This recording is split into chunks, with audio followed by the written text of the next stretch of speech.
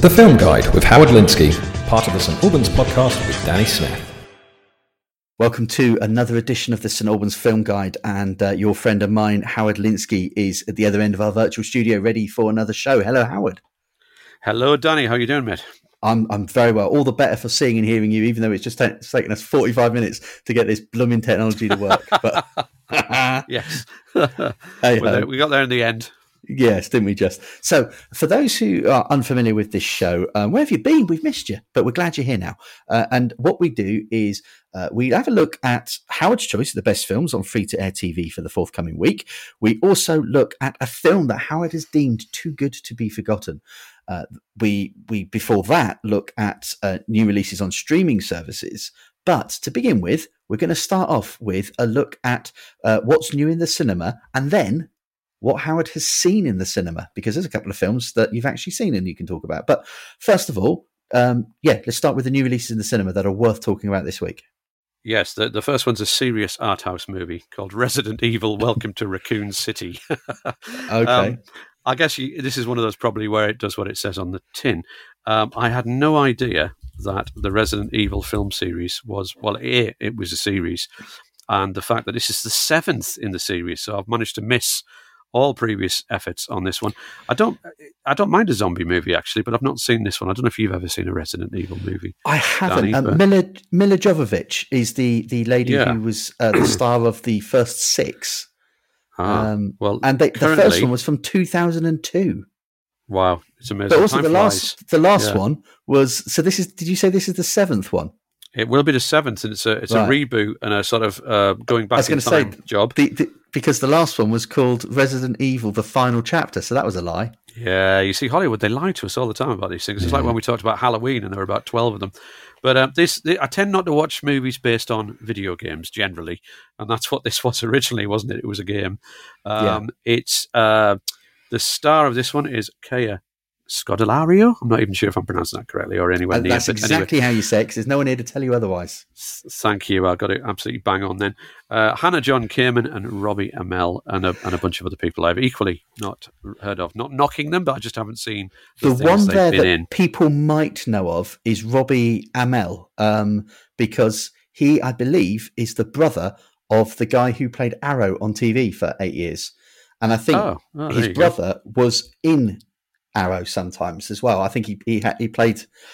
I don't think he played the character's brother, but I think he was also in it occasionally. So he's just possibly someone that people might be familiar with. Gotcha. And it'll be one of those where they're watching the film going, what have I seen him in? But thanks for Google these days, we can usually find out. Yeah. So he's been in a couple of things, and he was also in the sort of the final series, the recent series of the X-Files. There were 2 younger like FBI agents that were in it alongside Mulder and Scully, and he was the younger male agent. Gotcha. I managed that one passed me by as well. There's just too much TV and films to watch, I'm afraid. So again, rather like Resident Evil, it's passed me by. But this one is set in 1998, and it follows a group of survivors trying to survive a zombie outbreak in the small town of Raccoon City. And I saw the trailer; it looked quite lively, and I read a couple of reviews, and they reckon, for what it is, basically a zombie horror movie, it's well done and will keep you interested if you like that kind of thing. So if you like that kind of thing, you'll love it. If you don't like that kind of thing, maybe go and watch something else. Okay. Also, Robbie Amell's the cousin of the guy from Arrow, not the brother. But other than that, it all stands.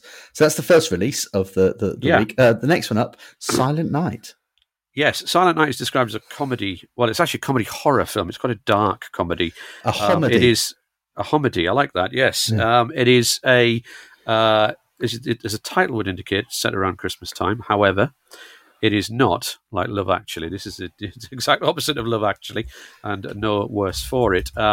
The plot. Well, sorry, I'll go cast first. Keira Knightley and Matthew Good, who I like in most things they have done, so we know they're pretty damn good.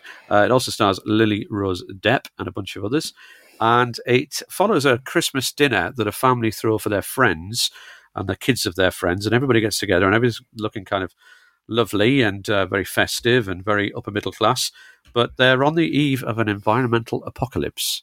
which, according to the trailer and one or two of the reviews, might or might not have been caused by the Russians. But there is an idea that there's a poisonous gas cloud coming, and the government have issued everybody with suicide pills just to help them avoid the ghastly death hidden in the gas cloud. So it's not exactly It's a Wonderful Life, you know what I mean? It's the end of your wonderful life, perhaps, is what we should be calling this one. But it looks like dark comic fun. And Keira Knightley and Matthew Good are both very watchable. So, you know, it might be Lily my Rose pick Depp this has week. a degree of pedigree about her, doesn't she? I believe she does, yes. I mean, we've got a fairly famous surname after all. So presumably she's a relative, is she? Yes, so she is the daughter of French singing sensation, it says here, Vanessa Paradis and Johnny Depp. Yes. I met Johnny Depp's brother once. I don't know if that qualifies as me being a friend of the family, you know, had a beer with him. He's an author, so we had a drink at a film festival. So was he really his brother, or did you just buy somebody a drink because they told you that? Yeah, he was introduced as his brother on stage, so let's hope it isn't a fib. But I think the reason we got on so well was probably I was the first person in 20 years not to ask him about his brother. That's my theory. Right. So we had a good long chat and a beer.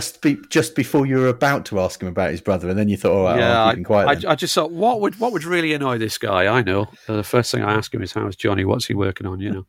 So I sort of treated him like a person without a famous brother.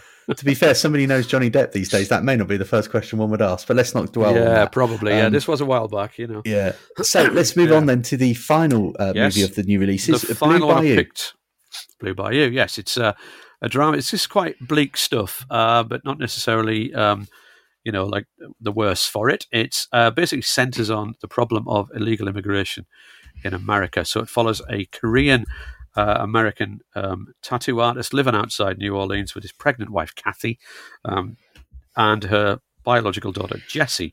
And due to his criminal record, he's unable to find additional employment to support the family. And eventually he gets harassed and picked up by immigration people, and they're going to get rid of him. They're going to chuck him out, despite the fact that he is with a partner, despite the fact that he is the male of the family, and there's two kids involved. And they stick him into custody, and he's facing deportation. And the reason it's quite bleak stuff, it's based on true stories in real life, I suppose. And they're not trying to make this a Hollywood style movie, despite the presence of a Hollywood pretty much A-list actress in it, which is Alicia Vikander, who's very, very good usually, and looks pretty good in this, according to the bits I've seen, the short clips and trailers I've seen. Well, Oscar-winning actor, no less. Yes, indeed. Yeah, no, she's. I thought she was really good ever since I saw that Ex Machina. That was a fabulous movie, and she was the star of that one. Yeah, and she got nominated for supporting actress for that, and the one she won for was The Danish Girl. So she's done. Yes, some I've not seen The Danish films. Girl, but I knew she'd won for that. Yeah, and I must watch that at some point. Yeah, but yeah, she's so very good. Quite an acclaimed, very glamorous Swedish actress, and yeah. So despite that, this is this is not at all a glitzy Hollywood type of movie. Yes, you would not expect this to have a sort of A-list female lead. So fair play to her for taking this one on, and I guess she believes in it strongly. So I presume this isn't a $20 million salary type movie, because I think it'll be a limited release. I understand as well that it's something of a labour of love for the star, because he also wrote it and directed it. Justin Chon. Yeah, and I think it's had. Caused a bit of controversy over in America, where some people have been hitting out about, it shows stereotypical scenes, or so yeah, some people love it and some people don't. But it's good to see a movie tackling a tricky subject, and we tend to see these stories on CNN and stuff involving large numbers of people, but not necessarily the human cost when it affects one person or one family. So that's pretty important to see. So if you have time to check that one out, give it a go. That's the movie Blue Bayou. All of these films are out Friday. Today if you're listening to this, or yesterday if you're listening to it tomorrow. But yeah, out on Friday the 3rd of December. Now, you've seen a couple of movies that are still on general release at the moment. Tell us what you've seen and what you like. Yeah, I mean, I've started to get my cinema-going mojo back these days, and it's quite nice to be able to pop along to cinema, and, the world is getting slightly back to normal. So the first one I saw, we talked about at some length prior to it coming out, the week it came out, and that was The Eternals, the Marvel movie, and some debate as to whether it should be classed as MCU or not, Marvel Cinematic Universe. Did we discuss that? I can't remember. But Sorry, I can't remember what we decided upon. That was the thing. Well, but I quite enjoyed this. It is part of the Marvel Cinematic Universe. It makes some reference to some of the events that have previously happened. There is an explanation as to why they didn't get involved with the other big storyline from the Avengers movies. And they do explain in that why they didn't get involved in that. So basically, they're explaining why we haven't seen them on screen until now. I seem to remember they were rather over-explaining that, because I can imagine the screenwriter's biggest challenge was, oh, crikey, if these people are who they say they are, where were they when we needed them? Yeah. But despite that, and despite one or two fairly bleak reviews, and the fact that it underperformed slightly at the box office, or rather, slightly is probably, for Marvel money, that's probably like it didn't take $2 billion, so we're disappointed. But I quite enjoyed this. I thought the wisecracks were just as amusing as ever. The plot was a little bit different. What do you think of the cast? With low expectations. Yeah, I mean, I thought it was quite funny seeing the two guys from Game of Thrones back head to head. You know, the Starks and Jon Snow. So that was quite good seeing that. But yeah, and they were a very diverse cast. You know, you could see that they'd obviously sort of thought, crikey, we haven't had, we haven't. Well, I don't know if they were doing a cynical box ticking exercise. I don't mean it like that, but they did try to make it a fairly diverse bunch of people.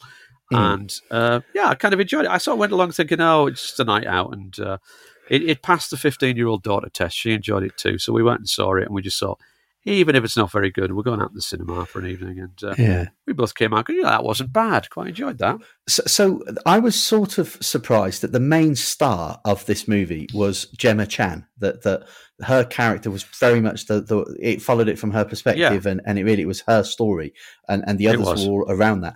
How did you think she fared as a carrying this movie? Yeah, I thought she was quite good. I mean, is it Gemma Chan the one that was in Humans? Yes. Channel 4, I think it was, that had that series. Now, I saw her in that a few years ago, so she played kind of like, basically an android or a robot of some description, didn't she? And it's a while since I've seen it. So I recognised her from that. And yeah, I didn't, unless this is you luring me into a trap, but I thought she was quite good, yeah.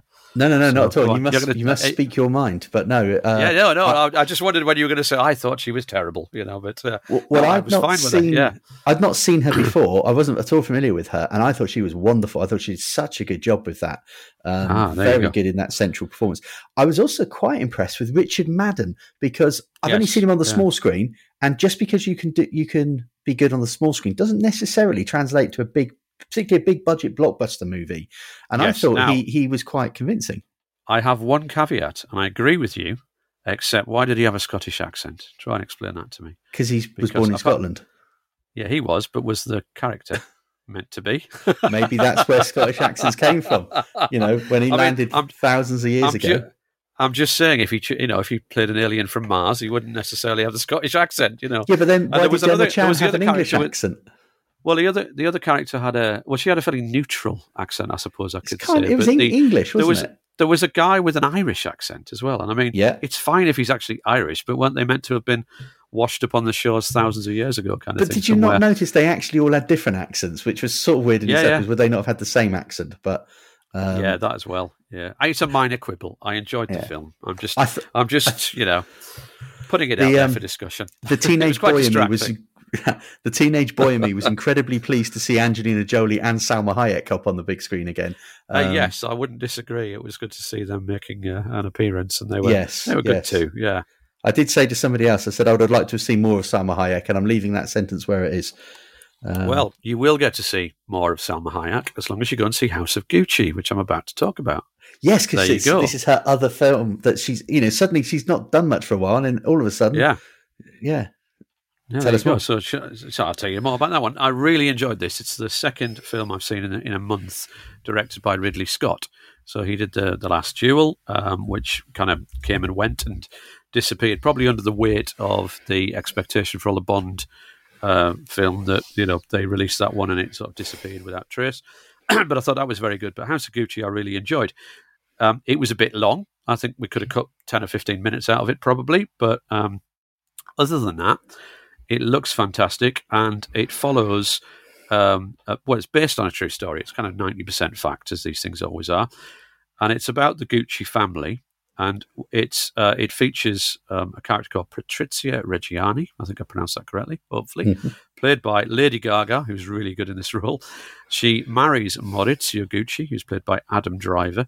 And initially, they're not that attached to the Gucci family, but they get kind of lured back in. It's almost like a mafia thing, but without the widespread bloodshed. Although, I'm coming to that, because Patrizia eventually hires a hitman to murder Maurizio. And that's true. That actually happened.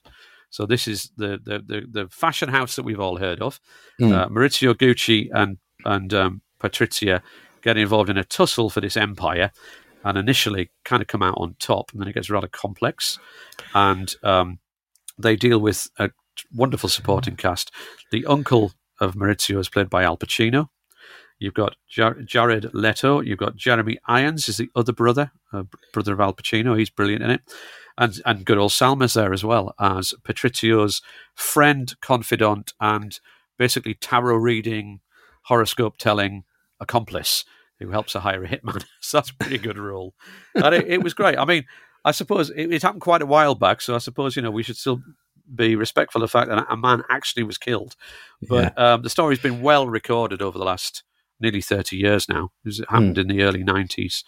And how was Al Pacino? Because I've been worried about him, because Al Pacino's been in some of the greatest movies of all time, and then it seems in the last, 10 or 15 years, I reckon he's got an answer machine that just says, yes, I'll do it. And he's turned up in all sorts of tosh. I know, him and De Niro both, really. Yeah, I liked him in this. I mean, there's a bit of scenery chewing, but you always get a bit of, loud acting from Al, and I'm a big fan. And in this part, he's very good. And he plays... the uncle who... So basically, Jeremy Irons plays the father of Maurizio, who sort of disowns him, at least for quite a while. And Al Pacino plays his uncle, and he's the Aldo, the guy who made the Gucci empire an empire. And he realises that Maurizio's probably going to be a good guy to kind of take over, because his own son's a bit of an idiot, so they stress that. And the whole family get into all sorts of complications. And Al Pacino, there is a bit of shouting, but generally speaking, he's a bit more, inward, and whispery than he would normally be. And it's a good part for him. It's a very good part for him, because the Guccis, as I said, they're a bit like a kind of mafia style family business without the widespread violence, except for this one murder. Obviously one too many. But it's a good role for him. And Jeremy Irons is very good as well as the other one. And they convinced me. Now, one more film that you said that you've seen that's out at the moment is Mothering Sunday. Yeah, this is a smaller movie, and I suspect this will come and go quite quickly. It's a British film, Mothering Sunday. Interestingly, it's based on a novel by Graham Swift, and I say interestingly because we talked about Graham Swift last time I was on. He'd written that film Last Orders that I talked about as a possible TV watch, and it was one that you'd not had the opportunity to see at the time. So Mothering Sunday, it goes back to the 1920s. It features a pending engagement and a meal to celebrate that engagement with the parents and friends of the girl and the boy, who are in their sort of early 20s. And the boy, young man, he is running late. And the reason he's running late is he's having an affair with the maid of one of the other families. Now, these families have lost people in the First World War. So these two young people who are getting engaged are almost the only people left. There's been 4 or 5 people who've been killed in the First World War, and this rather large group of children, only 2 have reached full, slightly beyond adulthood.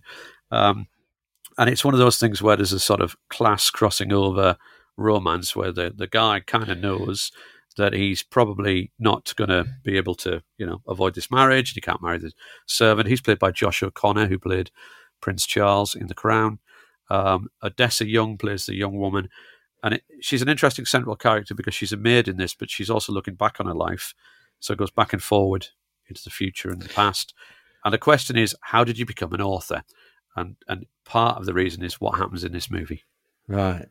Okay. And Glenda Jackson in there as well. First appearance, I think, in the film in quite a while. Briefly, yes. Yeah. So she plays the Odessa Young as an older woman. Right. And there's a young lady who's never in anything called Olivia Colman. You probably never heard of her. Never heard of her. She's and Colin Firth, a promising newcomer as well. So they are both good, to be fair, in this. And it was good. It was thought-provoking. It was interesting. A little bit far-fetched in 1 or 2 points, but I don't want to ruin it by saying why. But yeah, if I would say I enjoyed it, or I quite enjoyed it, it was worth the trip. Interesting movie. Hi, I'm Matt Adams, the heart of the Hearts Advertiser for over 10 years. Join me and host Danny Smith for the St Albans podcast, a weekly look at the news, views and reviews of the city and district of St Albans. As well as our delve into the local stories that matter, we regularly cover topics including health, food and drink, legal matters, the theatre scene and mental health. Alongside our regular features, we talk to people from our wonderful community, sharing some of the amazing work they do. Episodes are released every Wednesday at 7 p.m, and you can find us by going to your podcast platform of choice and searching for the St Albans Podcast. Find out more at stalbanspodcast.com. Time now to take a look at the new releases on the streaming services. Just one from Netflix to mention this week, which comes out on Friday the 3rd of December, and that is Mixtape. Yes, Mixtape. So on the eve of Y2K, remember that? No, I do. There are Young going to be people might now who not. don't even know what Y2K is anymore, but basically it was the millennium, wasn't it? It was, and the worry that the whole system might crash because we reset the date, and people actually did worry that all the computers wouldn't work. But anyway, it's on the eve of Y2K. Orphaned, awkward 12-year-old Beverly Moody, played by Gemma Brooke Allen, she discovers a broken mixtape that's been crafted by her teenage parents. She was raised by her grandmother, Gail, who is Modern Family's Julie Bowen, a former teen mom herself who finds it painful to speak about her late daughter. Beverly sees this mixtape as a chance to finally learn more about her parents, so she sets out on a journey to find all the songs on the tape, whatever that means, whether I don't know if she's getting them in vinyl or just setting out to find someone to talk about them, or I haven't seen it yet. Don't ruin the magic, man. People may not know you haven't seen it yet. So, we've seen all of these films, obviously. All of them. Yeah, well, of course we have, yes, even though, anyway. I think you got away with that. Carry on. Yeah, okay, nobody noticed that at all. Along the way, she makes friends with her quirky neighbour, Ellen, and an intimidatingly tough Nikki, and a guy called Auntie, who's an anti-everything record store owner who's the key to finding these tracks. So they must be on vinyl, hey. And a renewed bond occurs between Gail and Beverly. So there you go. That's what it is. A family sort of drama type thing, isn't it? So yeah, I think so. And I think it's one to watch on a Saturday night with the teenage kids, maybe. So it does say here, kids drama film. It ticks those boxes. Yes, there you go. A film that came out last week on Netflix is one that you've also seen. You've been busy watching movies for us. And I don't know if you get enough gratitude for this. I know, I don't think I do. I was always getting Mickey taked because I didn't see Mixtape, but then instead I watched The Power of the Dog, and I know you've already discussed it, but just so to chip in, I've seen it. Was released on Wednesday, the 1st of December, but you've seen it, haven't you? So, and this is a Western. Yes, I watched it on Netflix. Yes, it's one of those ones where it's limited release in the cinema, but it's mostly a Netflix movie, and it is a Western. It's set in 1925 Montana, so it's kind of like beyond the Wild West. Very modern Western, then. Yes, it is. And it's the cast that struck me, when I first saw the lineup for it. It's Jane Campion, who managed to attract a good cast involving Benedict Cumberbatch and Jesse Plemons, who was from Breaking Bad and various other movies, very good. They play brothers who run this ranch. Jesse Plemons is the younger one. He falls for Kirsten Dunst, who has a teenage son played by Cody Smith-McPhee. And they go and live on the ranch that he has shared with Benedict all this time. Now, I have to say, Benedict Cumberbatch, you don't normally associate him as being menacing and with a touch of danger, but he's a very versatile actor, and he carries this really well because Kirsten Dunst is frightened to death of him, and so is the son. He's intimidating. He doesn't want her there. He looks upon her as a person who's just trying to get rich quick at their expense and exploit his little brother. And then, so tension builds up, and obviously between all four of those characters, but there's layers of it and nuance behind this. It isn't just as straightforward as you might think, and because it's Jane Campion, there's a lot of knowing looks and a lot of ambiguity. It's very well made, very well shot, very well acted. Can I ask you, Howard? Did you were you convinced by Benedict Cumberbatch playing anything other than a posh British bloke? I was, and that's the kind of the weird thing about him. I thought he was very convincing in this. He does look quite scary. So I was because he's somebody that people may well just know him from, like Sherlock, for example, or other such things. And often he plays somebody who's incredibly posh and British and middle class, and so if he's suddenly playing a cow or an American in a Western, that's quite a leap from what he's known for. It's a massive leap, and it is, because I've always thought he's a very good actor, and he's another one who's you can jokingly say he's in everything, but he is quite versatile, and in this he does look like he would punch your lights out or stab you to death in your sleep. So well done, Benedict, for convincing me that you're scary, because he is in this. He's very good. That's good. And also an interesting pairing once again of Kirsten Dunst and Jesse Plemons, who played husband and wife in one of the series of Fargo. I think it was the second series of the TV series Fargo. They were in that together. Go. And when I read that, they're doing something else together, I then also found out they're married, which possibly is why they often appear together. Yes, I mean, it cuts down the cost of babysitters if you can bring the kids as well. So, yeah. But, yeah, they're a fairly earliest couple these days. Jesse Plemons is really, a star on the rise. And he's way more than just from Breaking Bad. That's right, where he was basically he was the ginger Matt Damon. But no, he's so much more than that now. Yes, he is.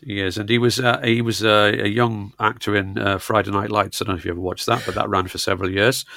And so that was the first thing that launched him. And he's the guy who came out of that and has gone on to stardom. The others have done other things, but he is definitely the breaking star of that one. So there you go. So how would you give that? Yeah. Would you give that a thumbs up, 2 thumbs up? There was a bit where I was thinking, this is a bit slow, Jane. You need move a bit faster, little less ambiguity, and I hope the ending is going to be good. And actually, I thought the ending was pretty good. She pulled it all off. And yes, she did. So I'd give her a thumbs up for that one. Worth a watch on Netflix.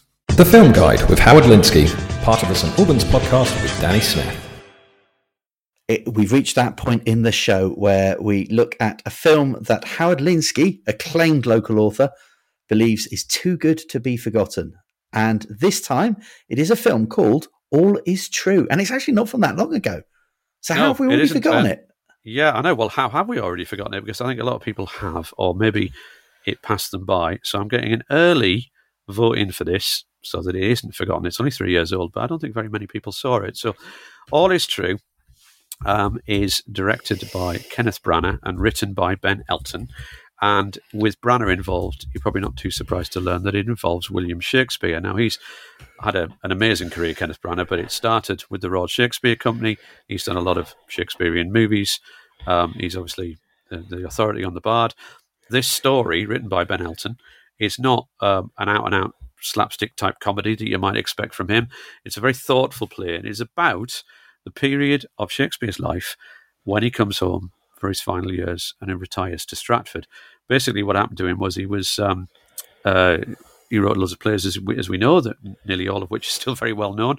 And the original Globe Theatre was performing his play Henry VIII when it burned down because somebody set off a cannon as part of a stage effect, and the roof caught fire and the whole lot burned to the ground. So at the age of 49, he went, whatever the Shakespearean equivalent of sod this is, and he went home to sort of rejoin his family. Now, he'd left his older wife, Anne Hathaway, who is somewhat implausibly played by Judi Dench, who's about 30 years older than Branagh, but never mind. She's generally always in his theatre company, and to be fair, she's very good as Anne Hathaway. He has 2 daughters back home. His son, who you may or may not know, is called Hamnet, or was called Hamnet, is already deceased. He's already gone. And in this fictionalized story, Shakespeare comes home and finally has time to mourn the son that he lost some years ago.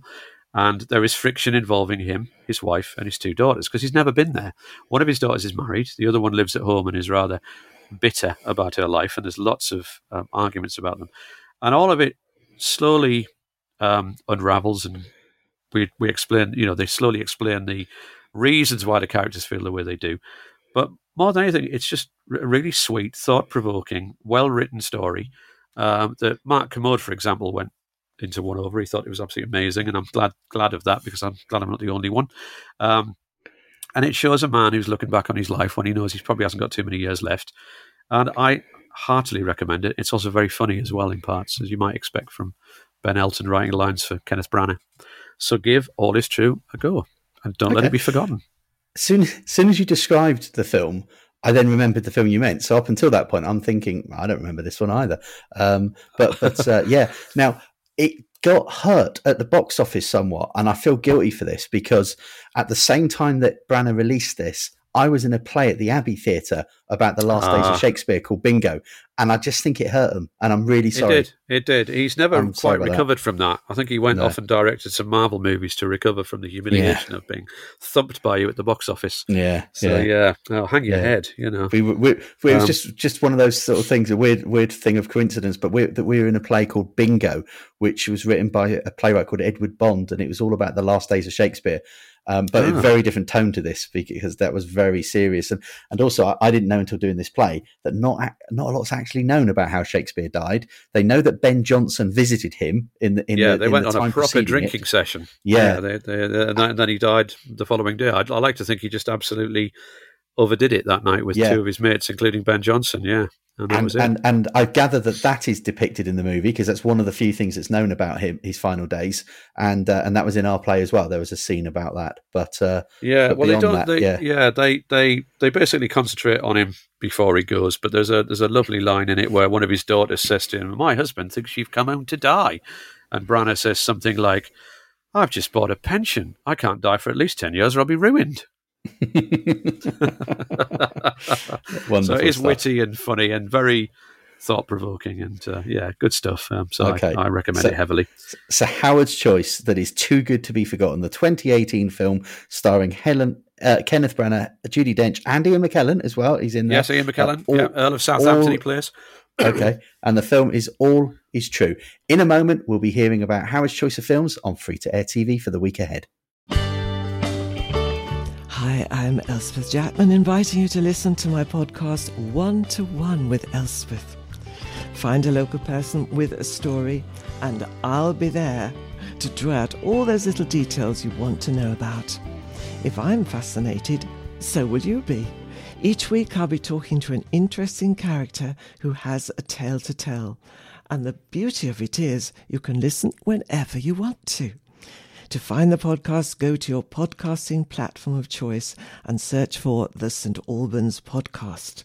Alternatively, go to stalbanspodcast.com/Elspeth. That's One to One with Elspeth, part of the St. Albans Podcast in association with the Hearts Advertiser.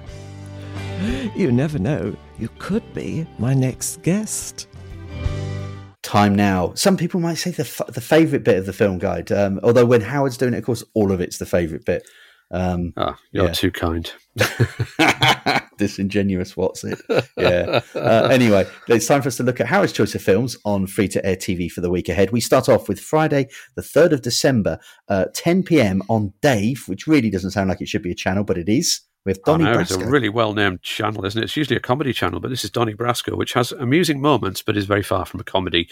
So it's a crime drama film directed by the brilliant Mike Newell, and it stars Al Pacino, Johnny Depp. It also has good supporting roles for Michael Madsen and Bruno Kirby, and also Anne Heche. It basically covers the true story. Obviously, this is a fictionalized version of a man who went undercover in the mafia.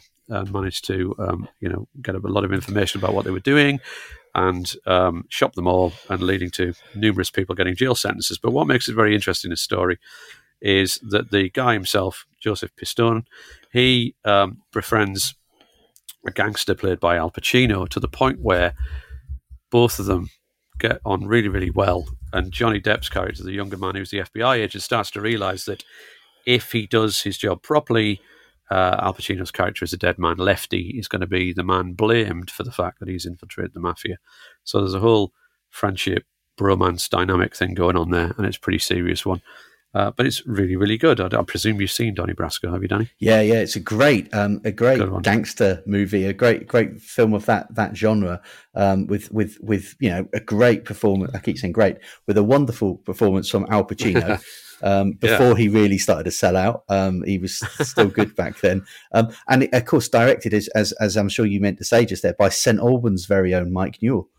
Yes, well, I thought it goes without saying, doesn't it, that he's St. Albans' very own Mike Newell, a friend of the show. I think we described him as last time, didn't we? Yeah, very much so. He's linked to the last thing that we talked about in the previous thing, because the play that I was talking about earlier was on at the Abbey Theatre, which his father founded. Mike Newell's father founded the Abbey Theatre, and Mike Newell is the current patron of the Abbey Theatre. So a lot of links with St. Albans. Went to St. Albans Boys' School, and of course Marvellous. directed 4 Weddings and a Funeral, which in itself is weird. You think the bloke who Which we directed talked that, about last time. Yeah. yeah, but the bloke who directed a nice fluffy British comedy also directed Donnie Brasco. Yeah. Talented, I love directors isn't he? who can do that. I don't understand why people have to be categorized as, a crime director or a sci-fi director or whatever. I think it's, you're a director, you like stories, and I love it when people like Mike Newell or Stephen Frears or Ridley Scott, they tackle different movies in different genres. It's great. Yeah, no, absolutely. And also Mike Newell did one of the Harry Potter films as well, and he's got quite a diverse list of movies. Nowhere near as diverse as Ridley Scott, which was something we did discuss previously as well, wasn't it? We did, yes. He had a long list of hits, didn't he? Yeah. And some very good movies. Yeah.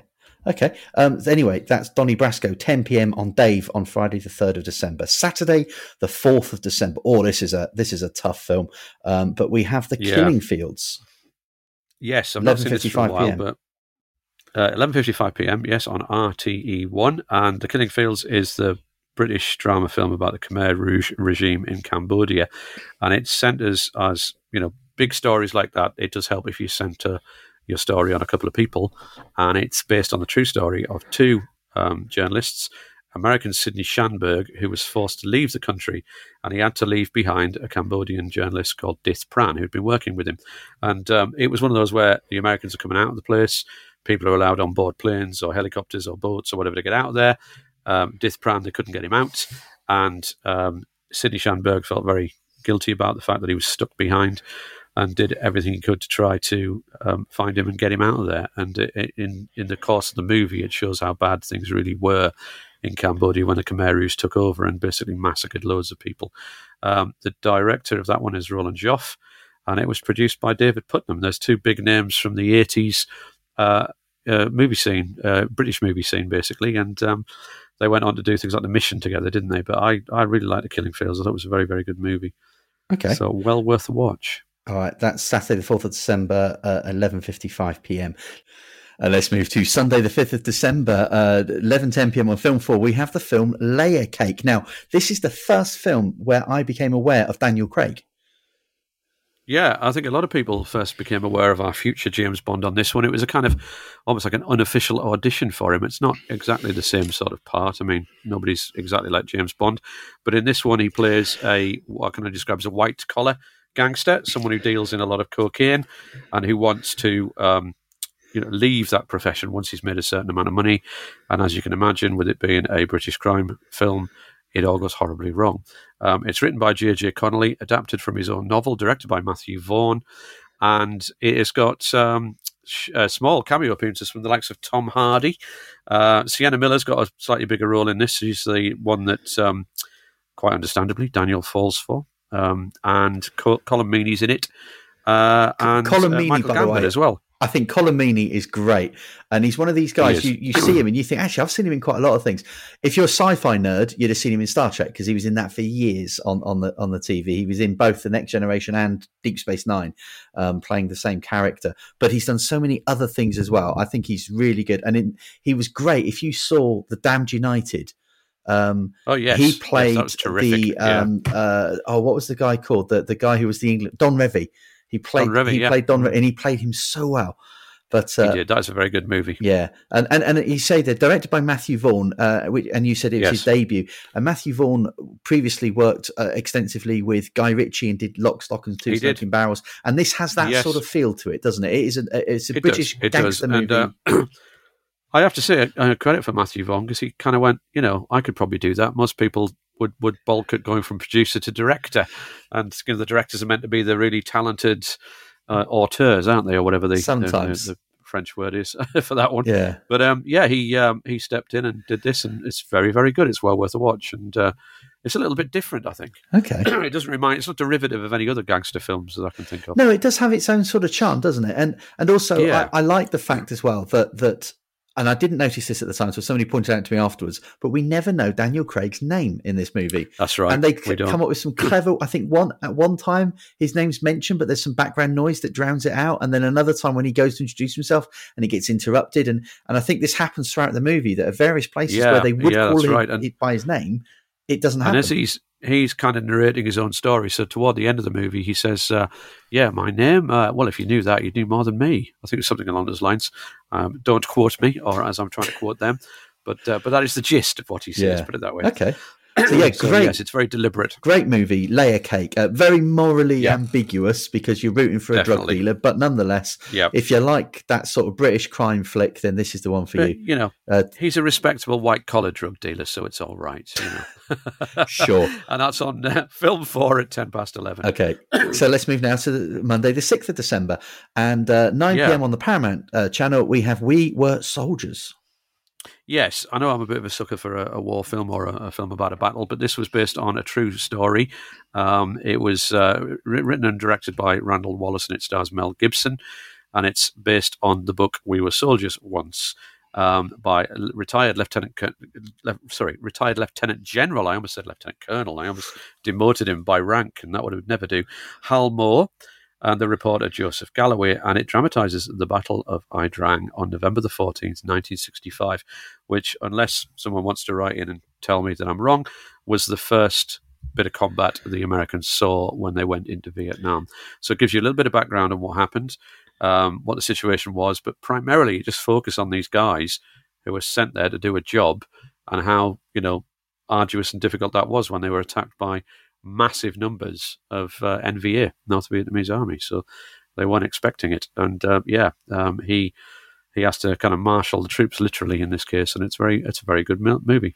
Yeah, and you know, something that was further demonstration again of Mel Gibson's talents, and you know, there's a guy who fell from grace in a big way, and he seems to be slowly making his way back in Hollywood. But you know, he was wonderful in it, and other good performances as well. Greg Kinnear was particularly good in it, and Sam Elliott, one of my favourite all-time actors, was in this as well. Oh, definitely. Yeah, he's really good. Yeah, yeah, he looks the part in virtually every movie where men are men. You know, so anything to do with westerns or war, he's your man.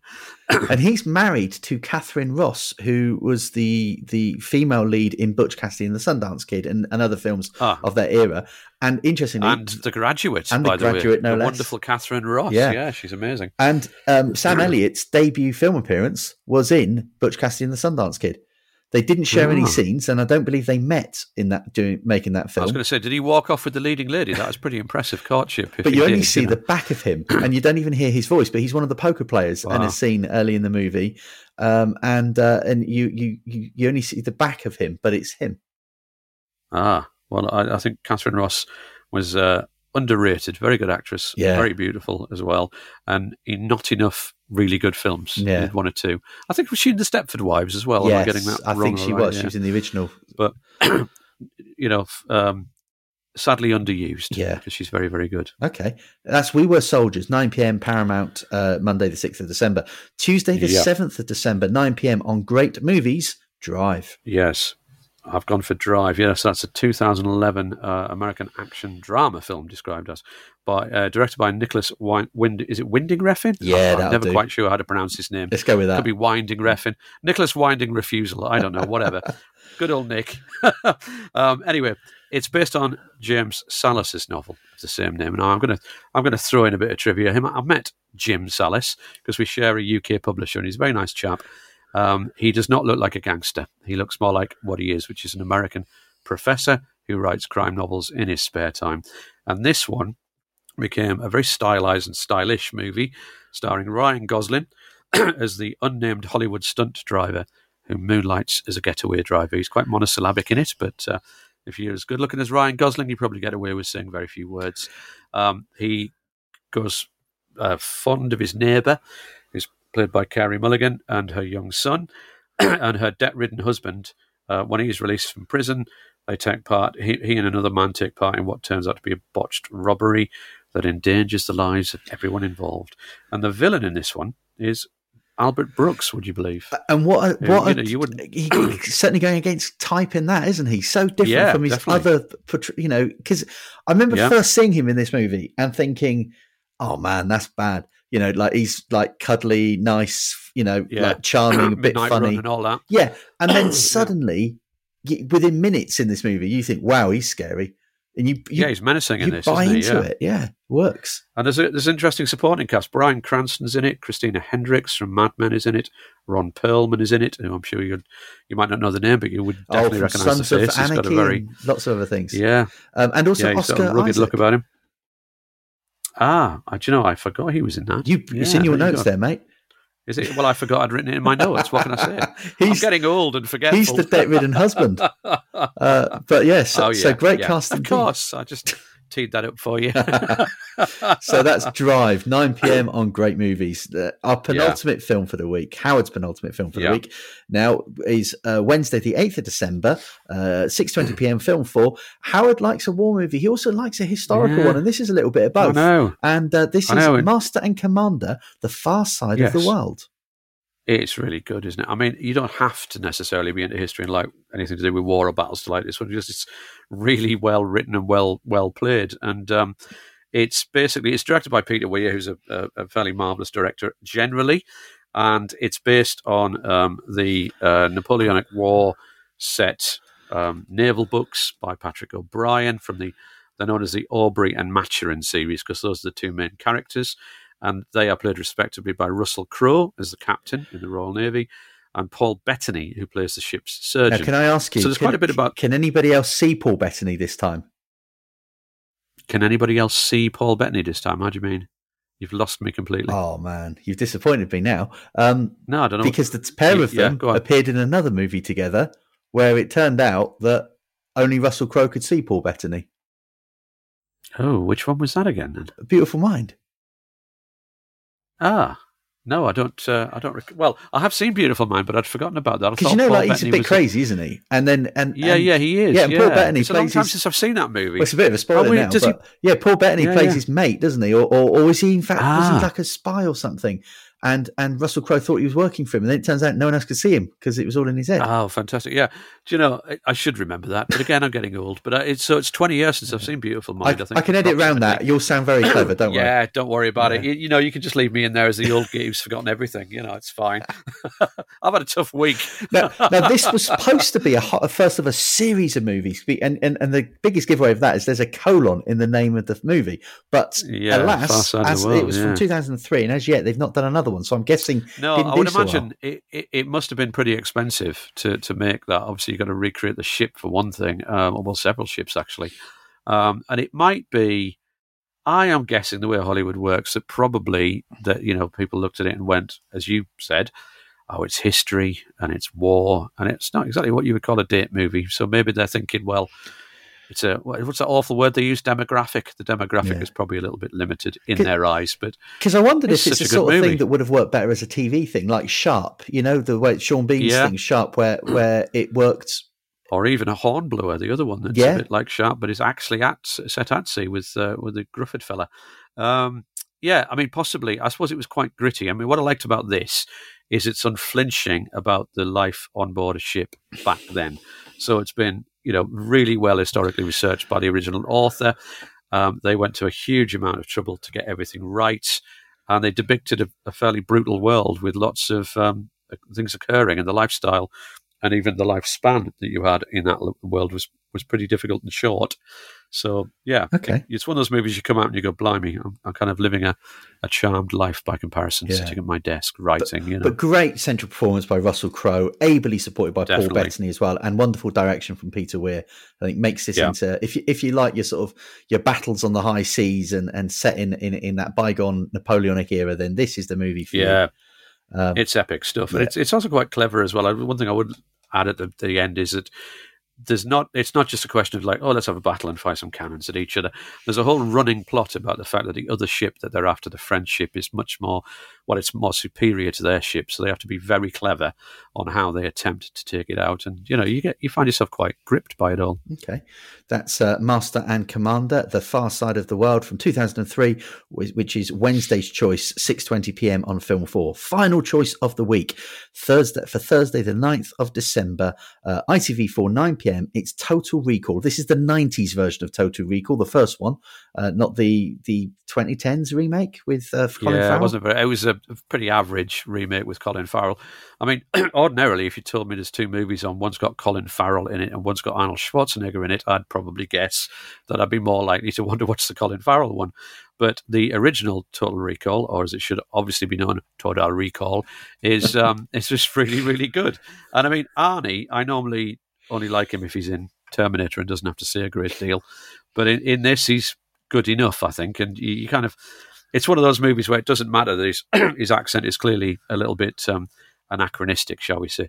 But it's the real beauty of this movie is the plot. And it's, like a lot of movies, it's based on an original story by Philip K. Dick, the guy behind the original Blade Runner.